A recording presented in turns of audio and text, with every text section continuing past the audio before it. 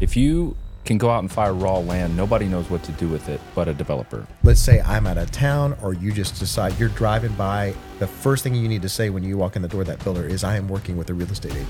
If you've got a client and you're taking them new construction, you need to be with them. That builder will not let you in the house until they have the money, period. It surprises me how often I have talked to agents and I'm like advising someone to get an inspection on a new construction. And they're like, why would you do that? It's new. All right, today we're going to talk about new construction. It can be a confusing process if you have not encountered it often. And so we want to go through new construction and understanding new construction so that you can walk into these situations and know exactly what to do and how to handle them. So, by the way, please take some time to like, subscribe, give us a like on Instagram. We're trying to grow our Instagram audience. So please follow us there. All right, let's jump in. So the first thing I wanted to talk about with new construction is just generally how it works and the developers and builders and all that stuff, so that you just have some understanding on the process of new construction and how we even get to houses. So the first thing is just the development of a parcel of land. And so basically you have a piece of land that somebody has purchased. They've got a plat map, or so they generally know where the floodplain is, how much the topography, how much of it's going to be used, how many lots they can put on it. And so what developers do is they will purchase and prep that land. So they're doing all of the work to get streets and city approvals and sewer and electrical run out there. And so that's the developer's job, is just to prep the land for houses to be built on it. Yep. And so that's a big consideration when builders are going. It's like, hey, how far are they along in the process of getting this land ready, and when do they open it up for lots to be purchased? So basically, yeah, those developers are putting it out there, or basically prepping that land and getting it all ready for it to be built on. So that process can take a long time. It can take years. And so that's where the development part of it is a long process, but it can be very profitable as well. So that's what the developer does. And it's great to know developers as an agent. Yeah. Like have some of these guys or gals in your back pocket, because if you can go out and fire raw land, nobody knows what to do with it but a developer or someone who's had experience developing. And if you know these people, again, you can help them find their target area or location or whatever, and they can develop it into a community, and you can negotiate a deal with them, possibly even get in on the backside as an agent. So definitely try to meet some of these people in your community if you can, because they're great people to know. Yeah. The other thing is, sorry, I tripped up there. The other thing is just with developers is you want a developer with some vision, right? So that they're not just throwing up a piece of land, right? You want them to understand what the community should look like, how it should operate, and I know that people don't like HOAs, but HOAs keep property values high. Yep. As annoying as they can be, they keep property values high, or higher. So, you want a developer with some vision that is building out a nice neighborhood. So basically they do this, they build out the neighborhood, and then they turn those lots over to be purchased. And depending on the structure of the neighborhood, like what can be built out there, right? They typically have some guidelines on the type of construction and what can be, like what can the exterior of the house have as a, like it's a brick, and there are, approved exterior, approved size of houses, approved, you can't buy 2 lots and build a bigger house on it, things like that. So all of that stuff's going to be lined out. There's all kinds of regulations, and they go a bunch of different directions from here. So you can have lots that can be purchased by consumers, by buyers that just can go out and find their own builder. You can have an approved builders list. You can have timetables on how quickly you have to have the home built. So you can't just buy a lot and sit on it. There's a number of different directions it can go from here. Point being, though, these lots typically get turned over to either a builder, a group of builders, or buyers, and then a home needs to be built on them, generally in a certain amount of time. Not always, but usually they want the community to keep going and not just have building going on forever. Yeah, so what they'll do is they'll have builders, they have what's called a takedown schedule. So you're committing as a builder to buy a certain amount of lots and to pay for these lots at certain intervals. So they want, like to your point, it's like they want it to keep moving. They don't want to sit on lots for 10 years, right? So it's like, hey, you're going to be a builder, you're going to be in this neighborhood, and you have to buy 5 lots immediately, and then you have to buy another 10 lots within 6 months or whatever the case may be. Yeah, and then it can get infinitely stricter from here, more strict. That it's like Franklin, had a new community near downtown, and it was right near the Harpeth River, and like they had to abide by some of the existing construction strategies and techniques that they use in the city of Franklin. So it was like very, very specific on what you can build, like very specific. And so, you just never know what you're going to wind up with depending on the community. Yeah. And there's a spectrum of builders, right? So you have the first is just a hometown builder, somebody that is, a local, probably builds something like 12 to 20 houses a year, something like that. Yep. And these folks are really great because you can chat with them. You've got more control in the selection and design process and what you want to see for houses. You've got, you just can make more decisions in that process, and you've got direct contact with that builder. The challenge with smaller builders is that they typically don't have very organized processes. They can run behind. Their contractors may not show up on time. It can delay the construction schedule. So there's a lot of give there. So you have to walk in with a hometown builder and just understand they may not be really, really dialed in, and they often aren't. And this, by the way, if you're a builder and you're listening to this and you're a hometown builder, I'm not trying to offend you. I'm just talking about generally speaking, they are not great communicators because they have so many phone calls throughout the course of the day between contractors and people who are interested in properties. So a lot of times they can just get bogged down. Yeah, I've built personally homes with all different types of builders, and there's pros and cons to all of them. What I would say about the hometown builder is very similar to what you just said, and that you're not going to have the project management layer. Yeah. The layer that is keeping you constantly informed about what happens next, what's currently underway, when it's expected to be completed, when you're going to get CO, all these different things. You're probably not going to have that. Like you've got the builders, he's probably a one-man shop or she's a one-man shop, and you've got their cell phone number, you can call them. They may or may not get back to you in 24 to 48 hours. Yeah. But generally speaking, they know what they're doing. They're going to build a good home. It might take longer, and you might not know exactly where you are in the process. Yeah. By the way, CO is a good term to it's certificate of occupancy. So that's basically the approval by the governing body, which is the city or county, to let somebody live in that house. That's a certificate, CO, certificate of occupancy. Okay. So then you have like large regional builders. So they typically are building a really good product. Their processes are generally organized, but there can be contractor issues, or there's often a squeeze on the money because these regional builders, they're not quite where they have they're super tons and tons of capital. So they might get in a squeeze with them. And again, there's even a spectrum there with the regional builders. So some of them can be highly organized, plenty of capital, but there's often some that can kind of get in a squeeze with contractors and money, or changeover of contractors a lot, so they don't have those processes dialed in, or they may have to go with a cheaper contractor. So so sometimes you may have some delays, or you may have some quality issues at that regional builder level. Yeah, not always. But. Yeah, what I found when I built with like more of a regional style builder was that in general the product was great. Like the actual like the build was very solid.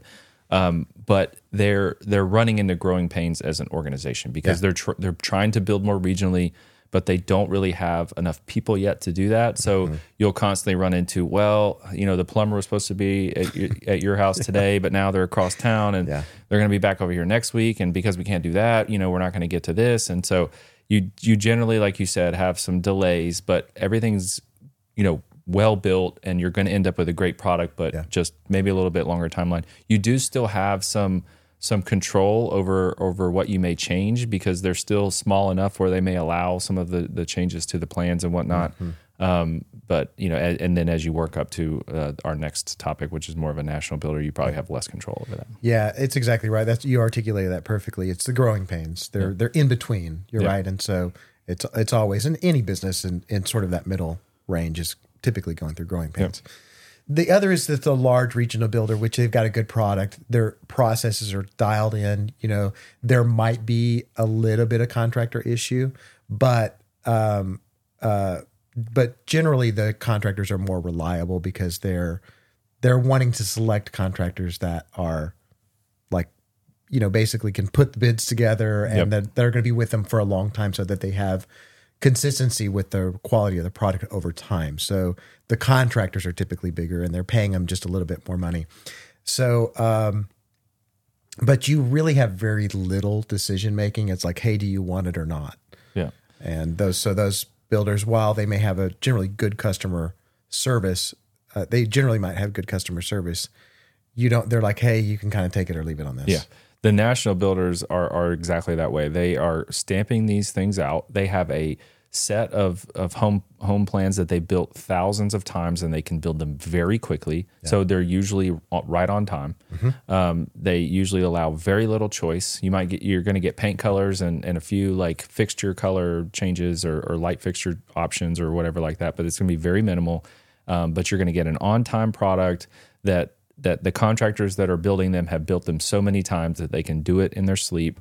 So you end up with a quality product, but just very quickly and very on schedule. They're going to have project management layers. They're going to have all kinds of corporatized things that are going on that make you feel like you're in the loop a lot more, and it's just a little bit more streamlined. Yeah, they've got their walkthrough is dialed in. They're after. There was one really great builder that I've worked with here. They actually gave me like a $50 gift card just for giving them feedback on their process. Yeah. A $50 gift card to a restaurant. Really that's nice a perfect example. Yeah. It's just everything's like streamlined. And you're right. Like they're going to know well in advance of when they're scheduling walkthroughs, when they're scheduling certain times for you to show up in the home to do like a quality check with some sort of like QC person in the organization. And everything's going to be very smooth. Yeah. And then you get into the salespeople for these builders. They could select, the smaller they are, they're probably going to be working. They should be working with a real estate agent. The bigger they get, they may or may not have a real estate license, because a lot of times the builders don't want the regulation from the state, because they're doing their own contracts and things like that. And so sometimes having a real estate agent as a salesperson can kind of tie them down a little bit or add a level of bureaucracy. So sometimes they just want a regular salesperson for them. So yeah, it can be back and forth, but your interaction with a salesperson is generally going to be good across the board. Yep. I mean, the only thing I would say here is that now you're getting to the point where if you've got a client and you're taking them new construction, you need to be with them. Don't just send your client off to go look at a bunch of new construction neighborhoods, because guess what? If they start talking to the builder's going to try to do it directly with your buyer. Yeah. Not to just, I don't think they're being malicious about it, but it's just simpler for them. You have to lock in your clients. Yeah. It's critical. And in the buyer consultation, which we've talked about a million times, you have to do a buyer consultation.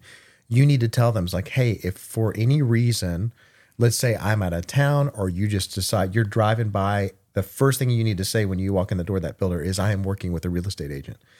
Because for a couple of reasons. Number one, that most builders have a policy that if you're not there and they didn't say anything, then you're not involved in the process. So you can't come back after the fact and try to get a commission from them if they've already started working on a deal. And buyers will do this. I'm telling you, they'll be just like, hey, let's just drive by. Well, actually their model home's open. Let's go in. Oh my gosh, I love this. And then they're like, hey, this thing isn't going to be gone if you like it. And then before you know it, then you're getting cut out of a commission. It happens very frequently. So make sure that, in that buyer consultation process that you discuss that with them. And then also just make sure as often as you can to be with them on those when they're looking. Yeah, people feel like there's not a lot of negotiation in a new build, but there is. And if they're not represented, if a client walks in the door and just starts working with a builder and doesn't know that, they're potentially leaving a lot on the table. So they need your representation. There's a reason why we have agents for both sides, so that everybody's best interest is being upheld. And so make sure you're with your clients. Yeah, make sure you're with them. Okay, so the other thing is, if for any reason I have done this before, just call and register your clients. Be like, hey, I've got some clients coming by. This is their name. They are with me, if for whatever reason. So, okay, when it comes to writing the offer, most of the time builders have their own offer. Okay, so, and their salesperson is going to write it up. So all you really need to do there is just review the contract, but nothing's really going to change in it. Like, they've got that stuff pretty dialed in. So you feel like you're maybe on the sideline there in the contract writing, other than just reviewing the contract. So, so that's something to consider. There is like, don't get offended about that or bent out of shape. It's like that's just how it works. Usually their person knows the builder contract, so they're able to articulate everything that needs to be, and you just need to check it. And honestly, I don't like this practice. I've never understood why builders feel like they need to have their own contract. Yeah.